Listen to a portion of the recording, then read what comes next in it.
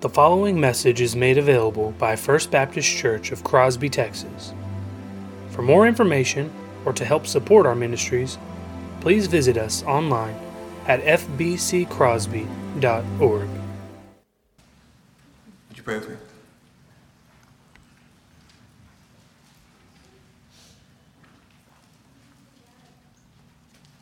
Father, would you steady our hearts and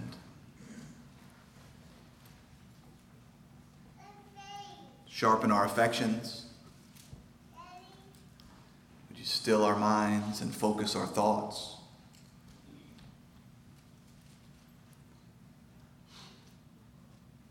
Would you allow us to hear your voice now, Father?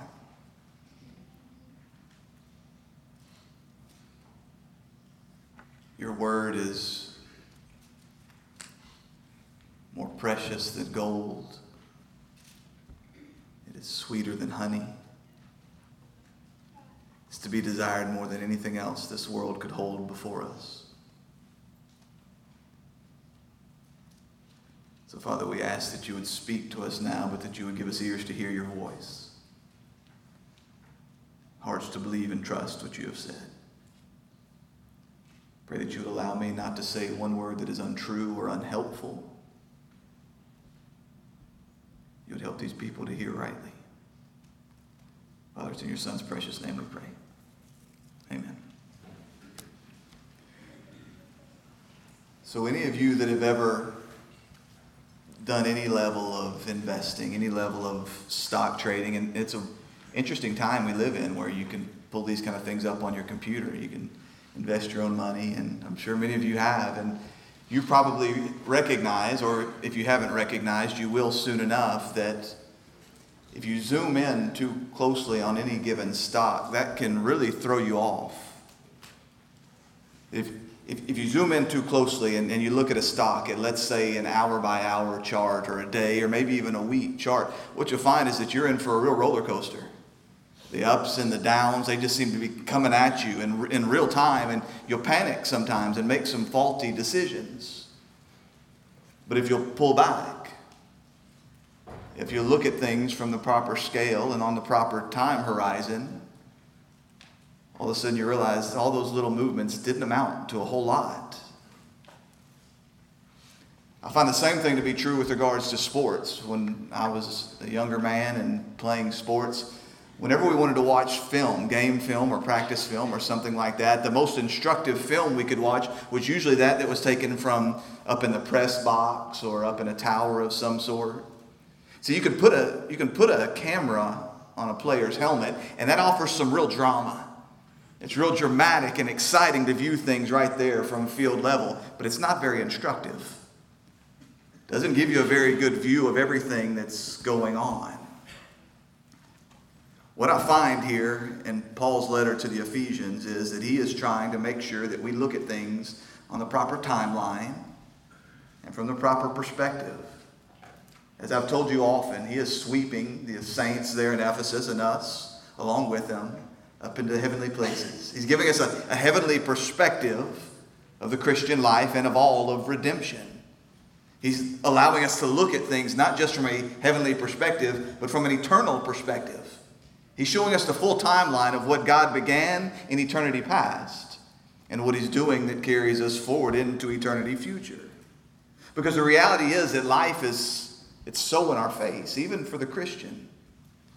Life is so loud and so up close and personal, and everything, it seems to be changing so rapidly. And we know that we have a very real enemy. The evil one, he wants us to be caught up in the emotions of the moment. The evil one, he wants us reacting instead of resting. The evil one, he wants us to be moving along with the activities of himself and the flesh and the world, instead of resting in the hope and the accomplished work of Christ Jesus our Lord. In short, the devil wants us to remain like little children, swept up and moved to and fro by the emotion and the winds and the waves of everything going on around us. And if that was true of the saints in Ephesus some 2,000 years ago, how much more true is it of us today? In a world where we get our information in real time, men don't wait until the 6 o'clock news to find out what's been going on around them. You don't have to wait until the morning to get your morning newspaper. I don't know if anybody actually even does that anymore. It's with the flip of a finger. Immediate. We've been trained that the whole world operates on a 15-minute life cycle. That everything happens right here, and you've got to react. If you don't react quickly enough, you're going to miss out. If you don't react quickly enough, you're going to be left behind. And so the whole world around us is training us to look like this. And I'll be honest with you, it's infiltrated the church. Because of social media, because of the loud noise all around us that we sometimes bring with us inside the church, what I'll find is that I talk to people oftentimes about church history. I've come to understand that most Southern Baptists believe that church history began in 1950. Billy Graham founded the church, right? Isn't that the way that it goes? We have such a small horizon, and we get so caught up in the fads of the moment. And we say we're not like the world. We've got different priorities. We've got a different perspective on things around us, but we don't always live like it. But if you come to Scripture and you think about what we're told to be like over and over and over again, the way that Scripture talks about the Christian life, never a sprint, always a race, the kind of race that the author of Hebrews says requires endurance. Or where we're called to fix our eyes. Doesn't the Apostle Paul tell us that we're to fix our eyes on heavenly things? We're to keep our hearts and our minds and our thoughts and our hopes and our treasures in heaven and off of the earth. We're called to be a people that look at things from a very different perspective. Now, I realize that much of this, if I'm not careful, much of this talking about not getting swept up in the emotions of the moment and not looking at things in a 15-minute news cycle, that much of this can make me just sound like a grumpy old man. That much of this can just sound a lot like the same kind of words that you'd hear coming from any secular conservative out there. But I speak to you very differently. Because my point in all this is that we as Christians very literally are above all of that. All of it. All the stuff that you see happening around you right now. All the stuff that you see clamoring for your attention. All the stuff that you see working to suck you into the emotions of the now. Literally. That's a word that's overused, by the way. I get that. You know those people that everything is literal? The words you've said to me, you've literally murdered me. I don't think I have. But if we're to believe what Scripture says, then you are literally above it. Not that the earthly things don't matter. Not the immediate things don't matter. How many times have I told you there are no meaningless moments? Every single moment and every single thing and every single ounce of suffering that comes to us in this lifetime, it all matters. But the difference between us and the world is we know that our Heavenly Father controls it all. So the question is, do you trust Him with it? He has promised in His Word that He is working all things together for our good. That's not just our collective good. That's your good as His child. Individually, He's working for your good in all things. So it's not that these little things that are happening all around us or the big things that are happening all around us, it's not that they don't matter. They matter more than we could ever imagine. But it's that the one that is controlling them is working for us, for our good, in all moments. So the question is, do you believe that? Do you trust Him? Do you trust the words that we've been reading over and over again here in Ephesians chapter 2, that He has raised us up with Christ Jesus and seated us even now in heavenly places? Do you believe it? It's one thing to say we believe it. It's another thing to live in light of it. And the reality is that the amount of anxiety I find in my life proves I might believe it here, but my heart portrays a very different picture. Because I too can get swept up into FOMO. Fear of missing out if I don't react to whatever it is that's right in front of me right at this moment. Believing that I've got to answer every argument that comes before me. I've got to answer every insult that is hurled at me. I've got to answer every way in which I think the world is going to hell. But I've been set free from that. As a Christian. As a child of the one who controls it all. I've been set free. I don't have to live 1,000,000 miles an hour with my hair on fire. I don't have to take up an offense at everything that I think doesn't match up with my picture of what this world is meant to look like. I've been set free. I've come to realize that when the Lord's brother says that this life is but a vapor, that's not a threat, and it's not meant to be a thing that induces panic and anxiety. We read it like that. Life is but a vapor, so I better get what I can while the getting's good. That's not what he says. What he's trying to do is draw our eyes off of the immediate, off of the earthly, and onto the eternal, and onto the spiritual, and onto the heavenly. So that's at least in part why I'm not rushing through this book. Look, there's going to be portions of this. We're not always going to move at this pace through Paul's letter to the Ephesians. But have you ever been in a hot air balloon before? Or just up somewhere? Maybe even just in an airplane. You ever notice how everything below you seems to move really, really slowly? Things get quiet, and they get still, and they get calm real quick. So that every Sunday morning as we come into this place, to steal the words of R.C. Sproul, we cross over that threshold from the secular to the sacred. I'm going to rest here for a little bit, because God's still got some things to say to us. Trusting that he's setting the pace. He'll tell us when there needs to be some urgency. He'll tell us when we need to pack up and move on. Isn't that what happened in the wilderness with the people? It was whenever the Spirit picked up and moved that they knew it was time to take up the camp and follow. So, as we come back to Ephesians chapter 2, I ask you just to remember the perspective that God is calling us to here. Timelines don't get any longer than eternity, and perspectives don't get any higher than heaven. And so Paul is taking us there. And you remember back in chapter 1 the way that he has done this.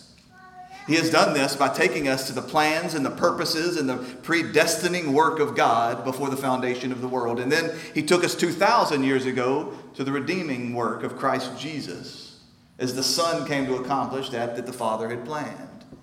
Then he talked to us about the sealing work of the Holy Spirit, reminding us that this work of redemption, it's not just the work of one member of the Godhead, it's the whole Trinity of God.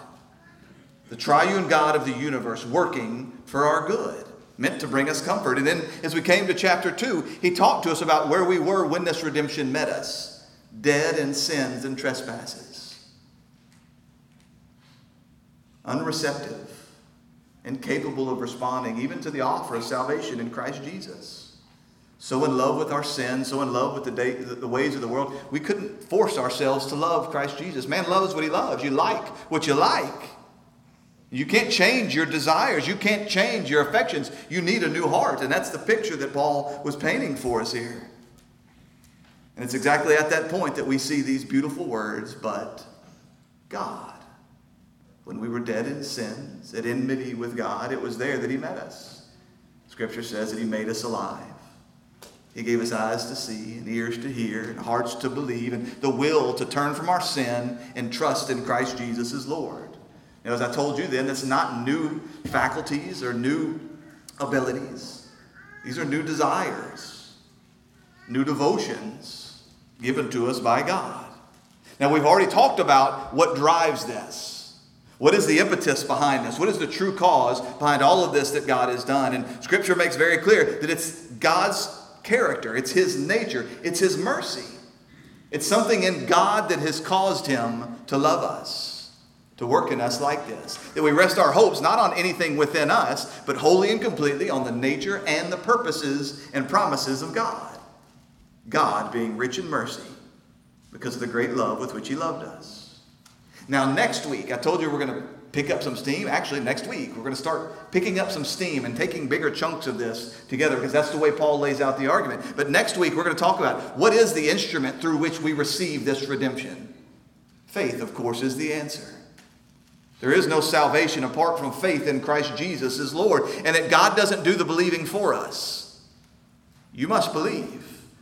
You must repent. But before we get there, somewhere between the two, somewhere between the true cause of what he has done and the instrument through which he does the thing, we see him now telling us to what end.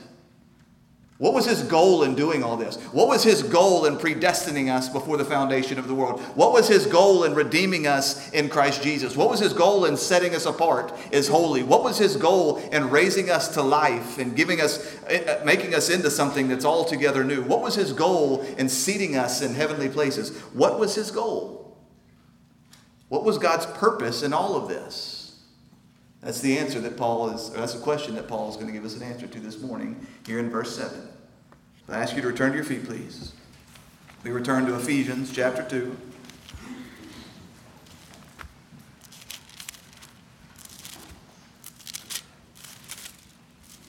Beginning in verse 1, reading all the way through verse 10.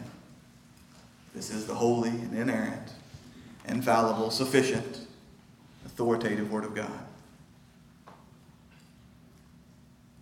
But you are dead in the trespasses and sins in which you once walked, following the course of this world, following the prince of the power of the air, the spirit that is now at work in the sons of disobedience, among whom we all once lived in the passions of our flesh, carrying out the desires of the body and the mind, and were by nature children of wrath, like the rest of mankind.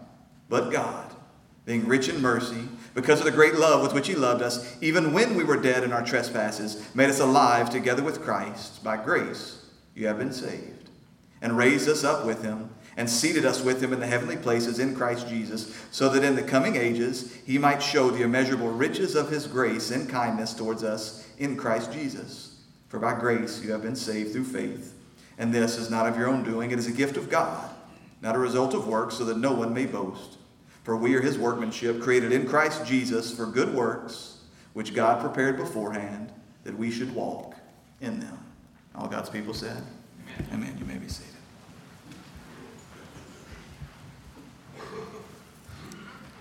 So surely you can almost recite these words by memory now. But God. I pray you've not lost your sense of wonder at those two words. But God. But God, being rich in mercy, because of the great love with which he loved us, even when we were dead in our trespasses, he made us alive together with Christ. For by grace you have been saved. And he raised us up with him and seated us with him in heavenly places. Verse 7. So that in the coming ages he might show the immeasurable riches of his grace and kindness towards us in Christ Jesus. You see those words there at the beginning of verse 7. So that. This is a statement of purpose. That's basic grammar. It's a thing that many of us lose when we come to the scriptures. Many of us, I think that if we don't have some background, if we haven't spent years studying hermeneutics, or maybe if we don't have some in-depth understanding of Greek, that we can't really ever be a student of the Bible. We can't really understand what's meaning to be said here. And so we're relying upon a preacher or a teacher or a pastor somewhere to tell us what the word says. Beloved, I tell you, that's bunk. But what so many people do is they come to the scripture and they put their minds on the shelf, and they come with nothing but emotion. Or they come with nothing but tradition. They come to passages that are difficult. Some man's already told them what to believe. They don't want to do the hard work, and so they just gloss over it. But if we would come to it and just read it like we read anything else. No, it's not like anything else. It's the breathed out word of God. But the God of the universe has chosen to speak to us using grammar, using language, using the rules of grammar and language. And so whenever we come to a passage and it tells us why God does something, our ears ought to perk up and say, maybe this is why he's done it. We don't get to then insert our own ideas as to why God has done something. And so often I'll sit with men and they'll say, I don't believe what you teach. Okay, no worries. Here's some words that God said. What do you do with them? Got to do something with them. And the things we got to do with them are bound by grammar. And so he's saying here, so that. This is the purpose. This is why I have done it. So that. The whole reason why I brought you from death to life, why I raised you up to a new life, why I seated you in the heavenly places. It's so that I can do something in the coming ages. You see that? So that in the coming ages, and we've seen that language before, even here in his letter to the Ephesians. You remember back the chapter before, Ephesians 1:19. He says that according to the working of his great might, he's talking about the greatness of God's power. according to the working of his great might, that he worked in Christ when he raised him from the dead and seated him at his right hand in heavenly places, far above all rule and authority and power and dominion, and above every name that is named, not only in this age, but in the age to come. So it's clear that when Paul is speaking at this moment about the age to come, he's pointing forward to something that's beyond the age in which we live. It's the future eschaton. It's the return of Christ Jesus, saying that Christ Jesus reigns. He reigns right now. Whether you bend your knee to him or not, Christ Jesus reigns right now. And in the age to come, he'll reign for all eternity. But that's not what Paul says in this instance. Do you notice it? He doesn't say the age to come here. He says the coming ages. He's speaking in plural terms here. So he seems to be talking about a successive period of future ages. Not just one future age, but ages that are coming. It seems as though what he's talking about is all ages, beginning at the moment in which this grace comes to you. The moment in which Christ Jesus comes and calls you to life. From that age and in every age forward, that this thing is happening. That this purpose of God is coming to pass. A thing from now off into eternity. So in short, I think he's making two things clear to us. Number one, he says that this thing that God is doing, this that God is doing, he's begun doing it right now. I think for so many Christians, we're just waiting for death for God to do something good. We live and we speak and we pray and we preach and we read the scriptures as if we're just waiting for the good to come, and right now is just nothing but the misery. We know nothing of God's grace in our life right now, nothing of his kindness in our life right now, nothing of his rule and his reign over his universe right now. We're waiting for the then. And I used to know guys that, you probably knew these, you would go back, right? You'd go away to college or you'd go get a job or something, and you'd go back to your hometown and you would meet those guys, and they were always fixing to do something, right? They never actually did anything. There was a bunch of fixing tos. I'm fixing to do this. I'm fixing to do that. But so many of us, we live as though God is a fixing to God. He's fixing to do something later. And because we live with this idea that God is only going to do something in the future, guess how we live? Well, we're fixing to. We're always waiting for the next season in life. And as I was writing this, I have a note here that says, this really speaks to the students. And then as soon as I thought about it, I realized that's not just true of the students. It is true of the students, by the way. You don't get to be fixing to in the Christian life. There's no such thing as baby Christians. You've come to Christ Jesus, you've got a very real enemy that wants to destroy you.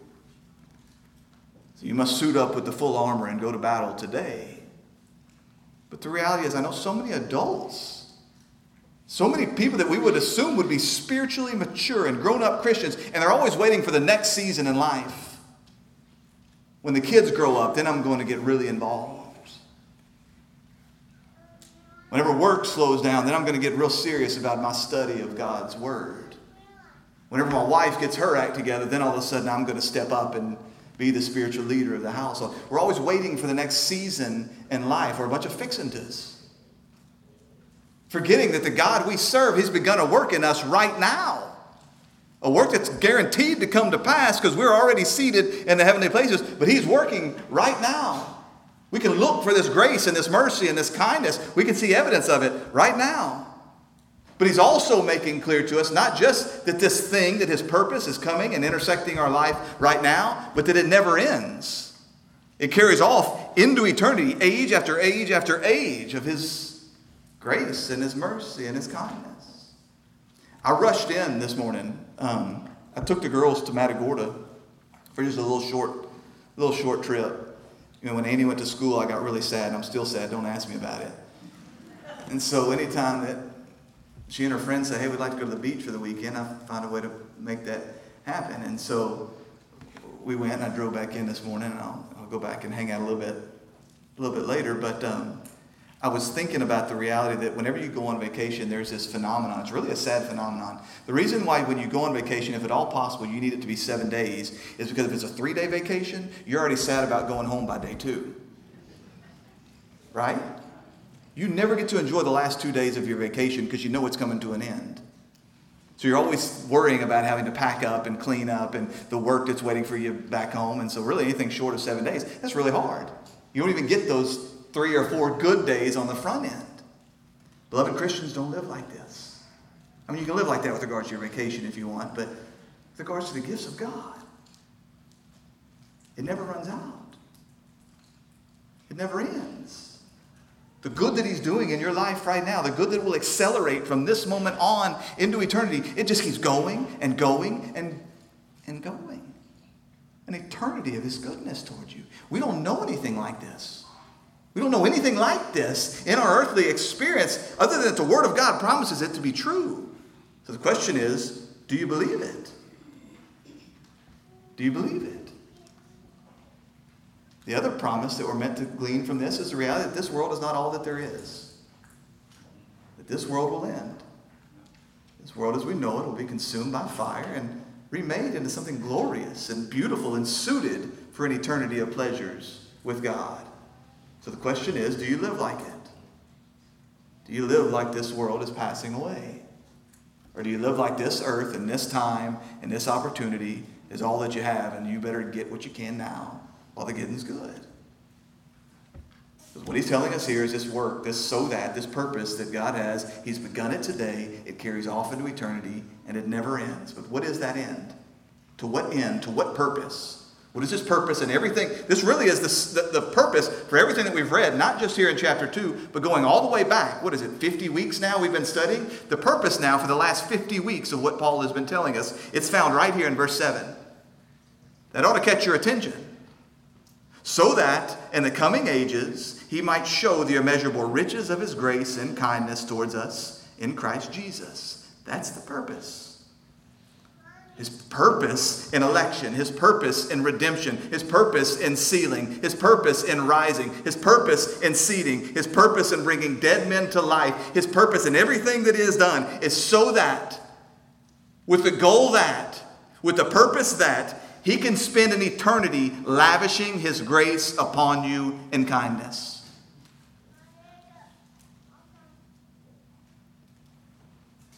And it breaks my heart that I'm not as impressed by that as I should be. I've so taken for granted the goodness and the kindness and the mercy and the grace of God that I make a statement like that and I should be able to close my Bible and sit down and we should have to send you all home. Worship's over. Go home at some point. Go back to your families. Based on that statement right there alone. That should be enough to propel us for the rest of this life.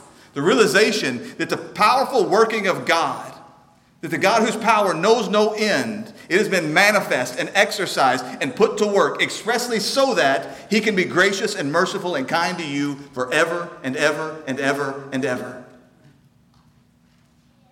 And sadly, if somebody walked through the door and told me, hey, you just won a scratch off, here's $5,000, I'd be more jacked up about that than I would this promise. This shows you what a child I am. This shows you how immature my palate has gotten. This shows you how little I believe the promises of God. This shows you how little I long for heaven. This shows you how much the things of this world have wrapped themselves around my heart.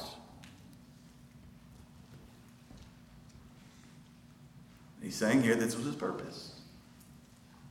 And we focused on this often, and that's part of why you didn't start wailing and crying and jumping up and down when I said these words.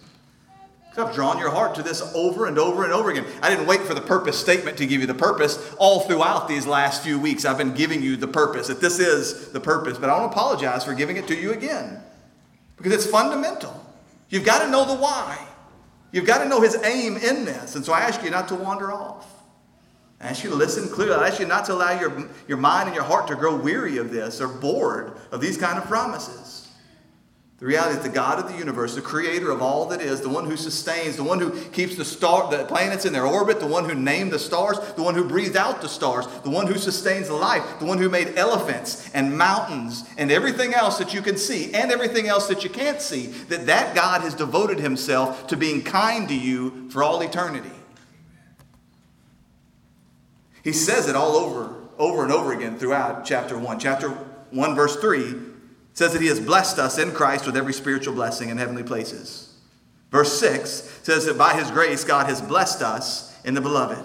Verse 8, the riches of his grace have been lavished upon us in all wisdom and insight. Verse 11 through 14 talk about the guarantee of our inheritance. Verse 18 talks about the hope to which he has called us. So clearly he's given us these little indications all along that this was God's purpose. And he's told us what the driver is. Again, I remind you, what's the driver behind this? It's the character of God. This one who is rich in mercy and abounding in steadfast love. You see, the minute we take our eyes off of him and onto ourselves, we'll realize how unworthy we are.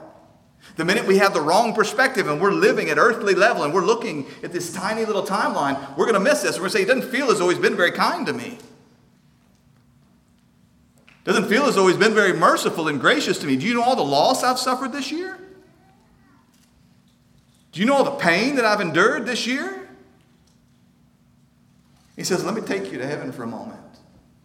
Let me show you the scope and scale of eternity. Let me show you who God is instead of being wrapped up in your own experiences, or instead of always looking in a little mirror of your own heart, a mirror you can't even understand, by the way. Let me fix your eyes on that which is unchanging and immovable. Fix your eyes on the character of God. He is one who is immeasurable in the richness of his grace. Do you know what that word means, immeasurable? It means it cannot be measured. I told you didn't have to be a Greek major. There's too much of it to measure. It's immeasurable because there's no end to it, because it's infinite. Like all of God's perfections, his grace is without measure, beyond measure, without end, infinite. Therefore, he is not miserly or stingy. He didn't have to ration out his grace or his goodness or his kindness or his love, because there's plenty more where that came from. It's never running out. Just as we talked about in chapter 1, verse 19, the immeasurable greatness of his power. And we talked about this. What did I say, Caleb Camp? God never grunts. He doesn't break a sweat. He doesn't strain. His power knows no end. Well, now what we're learning is not only does his power know no end, but his grace never knows no end. You know what this means? He never has to close his eyes. He never has to bite down. He never has to say, okay, well, I really wasn't feeling like being a gracious God today, but I guess I'm gonna. There is no end to his grace. It's infinite and immeasurable. But that's not the crazy part. We start with our eyes fixed on God because he is the unchanging one. It is in his nature and his purpose and his plans that we find our hope. That's not the crazy part. That's not what makes this thing the gospel. What makes it the gospel is that he says, toward us. Toward us. The gospel isn't just that Jesus Christ died and rose again. The gospel is that I've been crucified with Christ. Therefore, I no longer live. But Jesus Christ now lives in me. And the life that I live by faith in the Son of God, who loved me and gave himself for me. That's what makes it the gospel. That it's toward us. That for me, that's everything. A God whose power knows no end, that's just terror. Even a God whose grace knows no end, that's just a dream. But a God whose power and grace knows no end toward me, that's life. That's everything. Toward us. That's the astounding thing that makes this good news. That God would set us apart as saints. God would call us out. Choose to extend this love and mercy and kindness and grace towards us, towards sinners like you and me. That's what it means as we work through the Old Testament and we see the unfolding. We see these various administrations of the covenant of grace over and over and over again. There's this one recurring theme. And what is it? What is the ultimate promise that we see running all throughout the Old Testament and all the way into the New Testament? I will be your God and you will be my people. What does that mean? It means everything I am as God, I am for you and toward you. So that for 18 months as I sat right here and we talked about the attributes and the nature and the who God is. Your heart should have been swelling within you as we talked about the power and the wisdom and the knowledge and the goodness and the might and the reign of God. Don't you?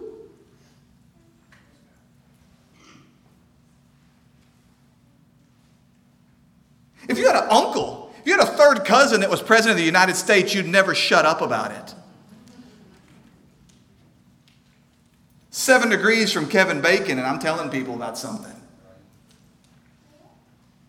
Your Father rules and reigns without end, and everything that He does for your good. Why would I get caught up in the silly little ins and outs of what's happening all around me? Satan wants you there. He wants you reacting. He wants you answering. He wants you in anxiety and in fear and going along with this roller coaster ride. And God says, get your eyes on me, would you? I'm for you. Infinitely for you. Not based on anything in you, therefore you can't lose it. You didn't earn it, you can't lose it. I chose you, you didn't choose me, and I don't unchoose. I'm for you. Again, I say based on nothing within us. That's what makes it grace. That's why he's talking about grace here. He's not talking about wages. He's not talking about something that God owes us. He's talking about grace. Completely unmerited. And unmerited isn't really, it's demerited. You realize this. It's not just that we're not the best people, you're the worst.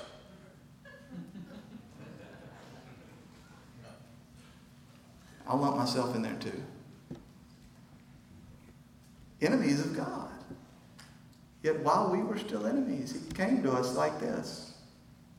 It was grace. It wasn't just grace. It had to be in Christ Jesus. It could only come to us in this way. You recognize that Jesus wasn't just a preacher of God's grace.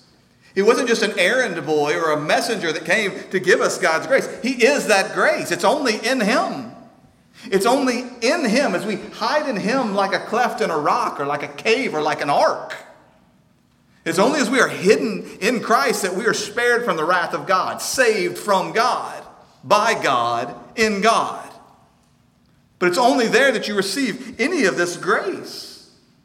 The grace is Christ Jesus coming not just for us, but to us. John 14:27, Jesus says, peace I leave with you. Ephesians 2:14 says that He Himself is our peace. John 10, He says, I've come to give you eternal life. John 11, He says, I am that life. John 6, He says, I've come to give you true bread from heaven. He goes on to say, I am the bread of life. Whoever comes to me shall never hunger. Whoever believes in me shall never thirst. You don't come to Christ Jesus and say, Christ, you got some of that grace stuff back there somewhere? You got some of that eternal life I've heard about? You come and you say, you are the life.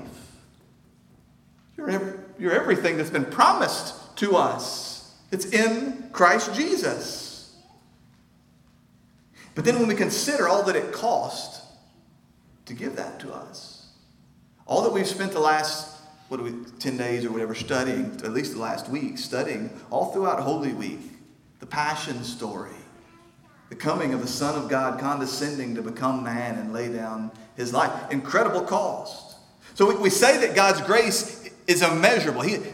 The riches of His grace, immeasurable. It'd be easy to say, well, then it cost Him nothing to give Him to us. No. But the problem is, you're unworthy and I'm unworthy. And Satan thought that he had God hemmed up some way. There's no way you can be kind to these people because they're all a bunch of sinners. Your law demands their destruction. Your own word demands, your nature demands their destruction. You're a holy God. They're an unholy people. How can you extend any goodness towards them? It took Christ Jesus. So in order to extend to us any modicum of His grace and His mercy and His kindness, despite the fact that He had an unending storehouse, in order to extend it towards us, cost Him the life of His Son. So God wants to make sure that we know, I've done all of this for the purpose, so that in the coming ages, I may extend this grace and kindness toward you. And we see the other reason why it takes an eternity. If God is infinite and immeasurable, and there is no end to the riches of his grace, and his determination, according to his character and his plans and his purposes, is that he's going to pour that into the life of finite beings, how long do you reckon it's going to take? Forever. It's part of why heaven is eternal. Forever. There's no end to it. That's why heaven won't be bored. Children, listen to me. Heaven's not going to be boring. When I was a kid, what did I think heaven was? I wanted an ice cream cone, and boom, an ice cream cone. I wanted to play baseball, and boom, there was baseball. I made heaven all about me. I was the center of heaven. And then I matured, and what was heaven then? Heaven was all about the worship of God. But if I'm honest, I became bored with the thought of that. Just a never-ending worship service? That didn't really do much for me. But then eventually I came to study the scriptures, and I recognized that what he said is, no, eternity is age after age after age after age of the God of the universe giving himself over more and more and more to me. And my capacity just grows. My capacity to receive and to understand and to know him just grows for all eternity without end. That's the promise that he's making here. I've done this all that I've done in redemption, I've done so that I can spend eternity pouring my infinite goodness and grace into your life. This kindness that comes only in Christ Jesus. Even in heaven, it's still of grace. Even in heaven, it's still in Christ. There's never a moment when you're in heaven and you get it twisted and thinking, yeah, I deserve this. Yes, I have earned this. It is always in the worship of the Lamb who was slain, the one who purchased your place at the table, the one who won you from slavery. It is always in worship of him because he's the one that bought the place. It's only in him that this grace comes. What God is saying here in verse 7 is, this is my purpose in everything that I've just said. But if you've paid any attention over the last year, if you paid any attention to anything that we studied in chapter 1, if you've paid any attention to anything that I've ever said to you for that matter, and I came to you and I said, okay, I just pick a random person, any one of you. I said, hey, Scott, what do you reckon God's purpose was in redeeming me? What's his ultimate goal? What's his ultimate aim? Without doubt, you would say the same as everything, his own glory. It's the reason why God does everything that he does. It's for the sake of his own glory. And you would answer rightly. God's ultimate passion, his ultimate purpose, his greatest zeal is for the glory of his own name. That's why he created the world. Psalm 19:1. The heavens declare the glory of God. The sky above proclaims his handiwork. That's why he created his people. He speaks in Isaiah 43:7 about those who are called by his name, whom he created for his own glory. It's why he called his people out of slavery. Ezekiel 20, verse 9. For the sake of my name, I called them out of Egypt. It's why he didn't destroy his people in their sin. Isaiah 48:9. For my name's sake, I will defer my anger. For the sake of my praise, I restrain it from you, and I will not cut you off. My glory I will not give to another. It's the same reason that he promised that he would do all that he does in the new covenant. The new covenant. The giving of himself so that we might be cleansed, so we might have a new spirit, so we might have our heart replaced. What does he say is the purpose behind that in Ezekiel 36? It is not for your sake, O house of Israel, that I'm about to act, but for the sake of my holy name.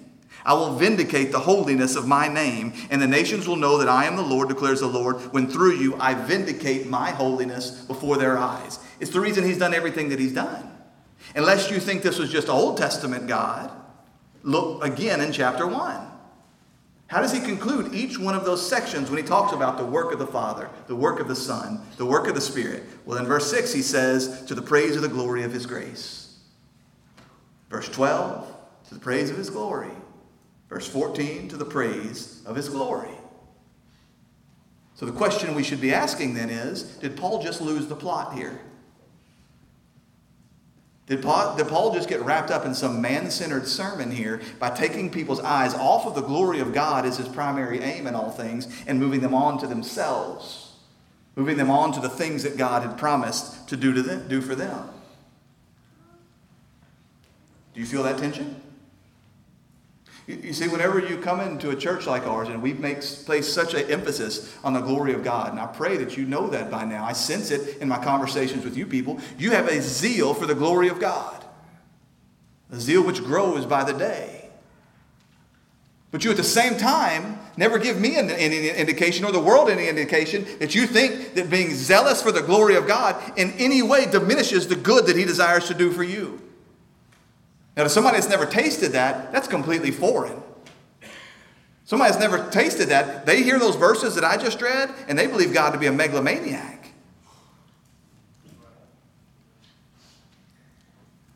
But I point to you, even in this verse, even in verse 7, where he's talking about his determination that he will spend all eternity doing us good, I point out to you that those two twin truths continue to run through the whole thing.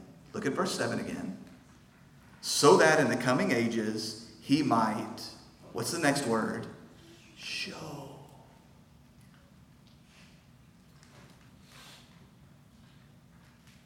So that he might show the immeasurable riches of his grace. Show means to demonstrate. Show means to make known. Beloved, do you understand that God's ultimate purpose in creation isn't just to be glorious? It's to make that glory known. That we might see and revel and worship. Making that glory known that it might resound to his unending praise. Calvin once said that the universe is the theater for God's glory. That everything that he has created and that everything that he has done all throughout redemptive history, this is a giant stage for his showing forth of his own glory. Going back to that verse that I read in Psalm 19:1, it says, the heavens declare the glory of God. The sky above proclaims his handiwork. Now, what is the glory of God? We've talked about this often. The glory of God is the sum of his perfections. The whole of who God is. It's almost an impossible thing to define. It's like beautiful or majestic. What is God's glory? It's the whole of who he is. And all that he is wonderful and infinite. And it's saying here that his desire is to make these things known. He's already made them known in his creation and all that he's made. The heavens declare the glory. You can look up at the sky and see something of God's glory. Learn something about him. He's made something of himself known, his glory known, in writing his law upon the hearts of men. But also in the way that he interacts with his men. He had a desire that his holiness might be known. That the glory of his holiness might be known. And so he flooded the earth. Because of the sins of men. Because the desires of their hearts are only continually wicked.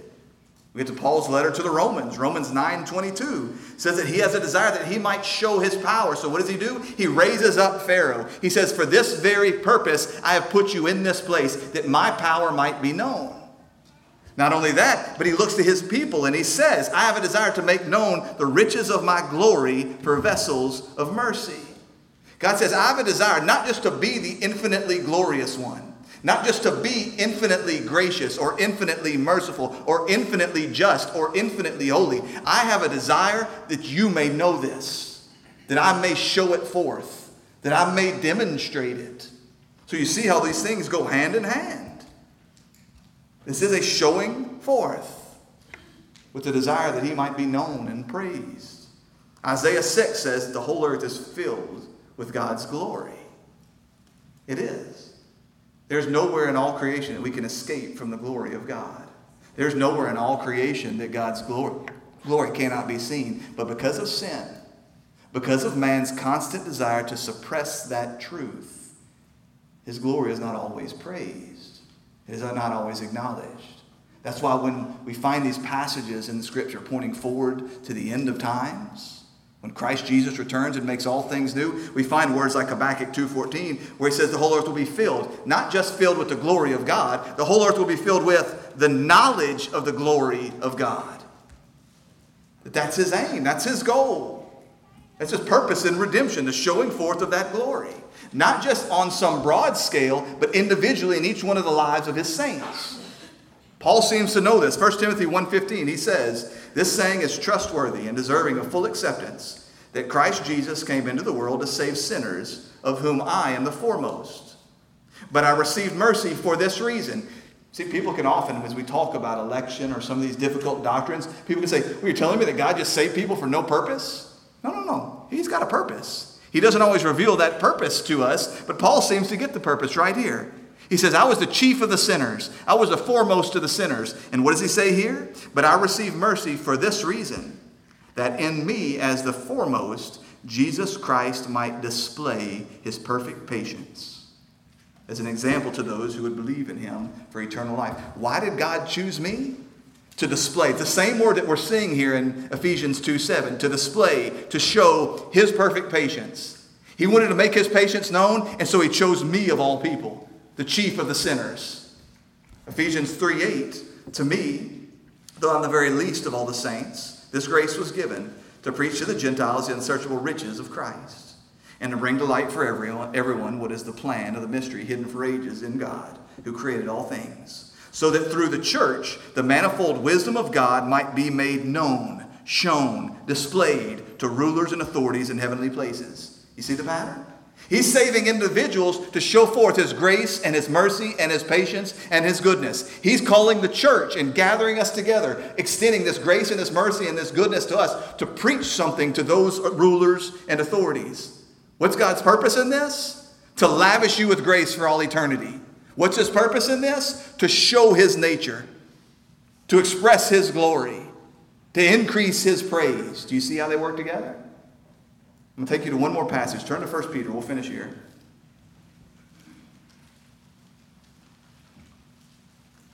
1 Peter 1. Let me just go ahead and give you a homework assignment, because I'm not going to have time to touch on all this the way I'd like. Go home and read 1 Peter 1 through 12 today, and you will see so much of the same pattern of what Paul is talking about here in this portion of Ephesians coming through. I'll move quickly. 1 Peter 1, I'll begin in verse 3. Blessed be the God and Father of our Lord Jesus Christ. According to his great mercy, he has caused us to be born again to a living hope through the resurrection of Jesus Christ from the dead, to an inheritance that is imperishable, undefiled, unfading, kept in heaven for you. He's saying, I've got a treasure for you that never goes away. It's the same thing. It's the same thing. It's unfading, it's undefiling, it's not going anywhere. Now, anticipating that the people might read that and get a little bit anxious. Okay, you've got this treasure, this inheritance that's not going anywhere, but how can I be sure I'm going to get there to receive it? Well, the answer's you. He's talking to the reader. He's talking to the saint, who by God's power are being guarded through faith for a salvation ready to be revealed in the last time. He says, how am I going to be sure that you're going to get there to receive it? I'm guarding you through faith. I'm guarding your treasure, and I'm guarding you, and I'm making sure that you're going to meet. I'm making sure that you're going to receive it. And then he goes on to talk about, I'll skip verse 6 through 9 here, but he goes on to talk about the reality that there's going to be trials, and there's going to be tribulation, and there's going to be suffering, and there's going to be pain in this world. And he's saying, look, you endure these things for a little while because you know that this promise is true. You know that you will receive this salvation of your souls. Verse 10.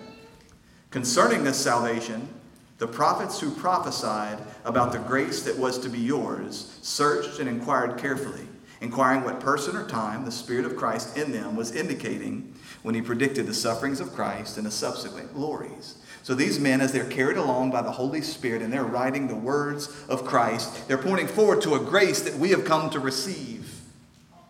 They don't know everything that they're writing about. As Isaiah is sitting there and he's penning the very words that the Ethiopian eunuch would say, I don't know who he's writing about. Is he writing about himself or is he writing about another? We know he's writing about Christ Jesus. He doesn't know Christ Jesus. He's before the days of Christ. So he's writing, he's like, God, I don't even know what I've written here fully. I see some shadows, I see some pictures, I see some hints, and I'm trusting in your promises to be true. But you recognize now while Christ Jesus says how blessed we are to stand on this side of the cross and see the full revelation of this grace, to see the fulfillment of everything that these prophets had written about. It's saying here that they had inquired because they wanted to know.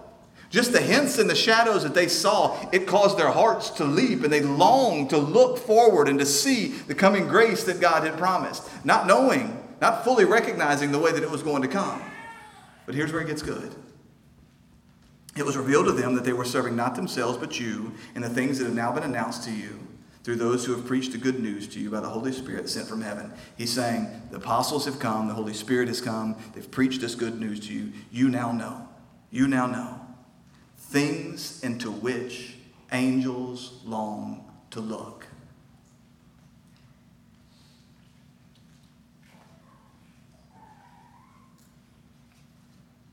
The things that the Old Testament prophets were writing about, pointing forward to the grace that was to come in Christ Jesus. The things which the apostles have preached to us under the power of the Holy Spirit today. The things that we ourselves see, the grace of God in Christ Jesus our Lord. These are things into which holy angels longed to look. The word for look there is stooped. Do you remember that from last week? As we were talking about Mary, as we were talking about the Apostle John, they both come to the grave, and what does it say that they did? They stooped down to look. They were looking for Christ Jesus. And now we've got the Apostle Peter saying the same thing about angels from heaven. These angels from heaven standing out on the balcony, and they're stooping, they're longing, they're looking down to see something. Not that God has restricted them from seeing it, because they know nothing about it. These angels know nothing experientially about this grace that we have received. Because when angels sinned, what happened? They were cast down with no forgiveness.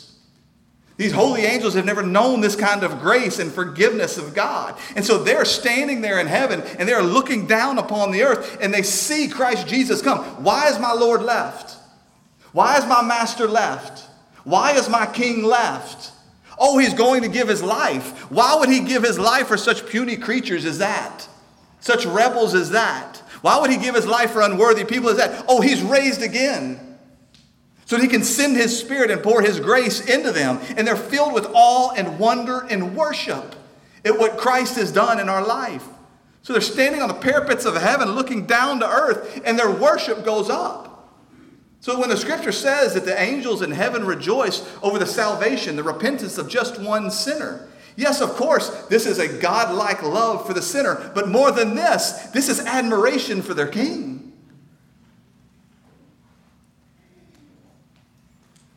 I've been telling you for the last year or so, Christian, you're a miracle.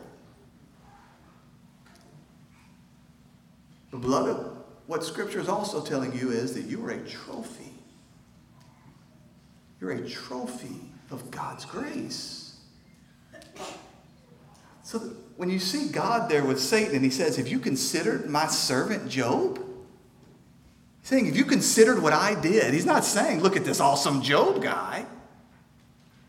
He's saying, have you considered what I did in this guy? Beloved, the thought that he might be doing that today. Have you looked at First Baptist Church of Crosby? Have you looked at the work that I've done there, the grace that I've extended there, the mercy that I've extended there, the love and the kindness that I've begun there that's going to carry off into all eternity? His angels are praising God because of the work he's done in you. What a salvation. What a Savior. Father God, we praise you. We thank you. We thank you, Father, for your grace and your mercy and your kindness. We thank you that you have not left us dead in our sins, that you have not given us what we deserve. We thank you, Father, that you saw fit to display your glory, not just in the destruction of sinners, but in the salvation of saints. And Father, we confess our complete demerit of such a thing. So we thank you. We ask that you would help us to live in light of that, to live holy lives that will bring you glory. It would be a light shining for you in a dark world. Father, we love you, we trust you, and we thank you. In Jesus' name we pray.